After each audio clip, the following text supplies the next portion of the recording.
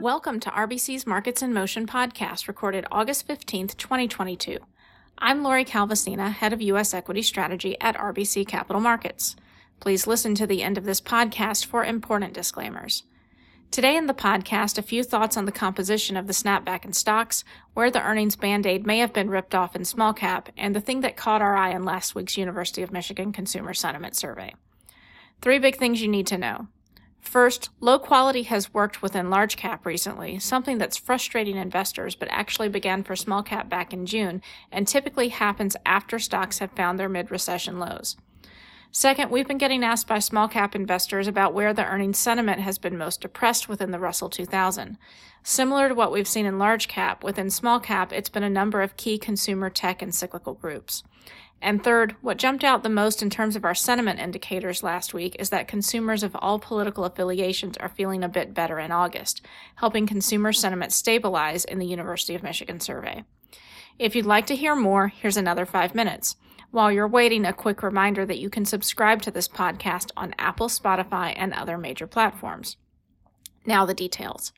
Let's start with takeaway number 1. Low quality is starting to work within large cap again. Last week, we got an earful about how frustrated investors are with the snapback in stocks and the composition of the rally. Our charts of the week highlight how the low-quality trade, low ROE, negative earners, and highly shorted names, has recently and suddenly started to outperform within the Russell 1000 after an extended period in which the higher-quality versions of these factors were in the driver's seat. While we understand the frustration that many investors feel, since few active managers like to market themselves as stewards of low-quality stocks, we think it's important to keep 2 things in mind. First, while high quality tends to outperform over time, low quality tends to outperform coming out of recessions within large cap. And second, a low-quality bias to performance already started within small cap back in June. What's happening in large cap right now is a broadening, not a beginning. While we have a great deal of sympathy for the pain many institutional investors are feeling right now, the fact that this tenet of the historical recession recovery playbook is playing out leaves us feeling more confident that mid-June may end up being the market low. What's playing out right now is simply what happens after stocks make their mid-recession lows. Moving on to takeaway number 2.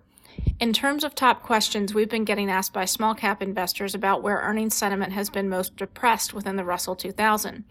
Similar to what we found in large cap, it's been a number of key consumer tech and cyclical groups within small cap.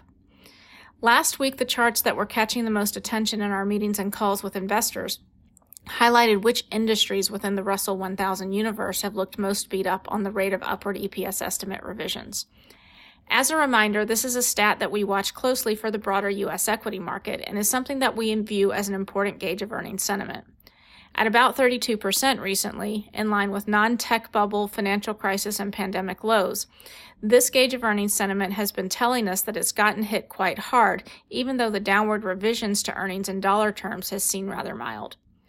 The list of large cap industries that look most washed out on this metric, i.e. those where one can argue that the earnings Band-Aid may have been ripped off, within the Russell 1000 has included things like metals and mining, semis, household durables, specialty retail, interactive media and services, and internet retail.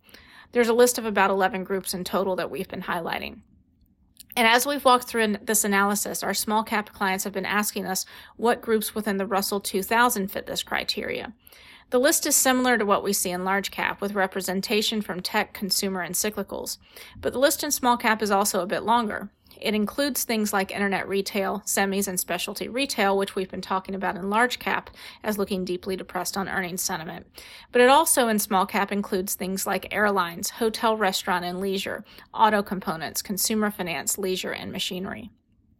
Note that we aren't making any kind of fundamental call on these groups. We'll leave that to our industry analysts.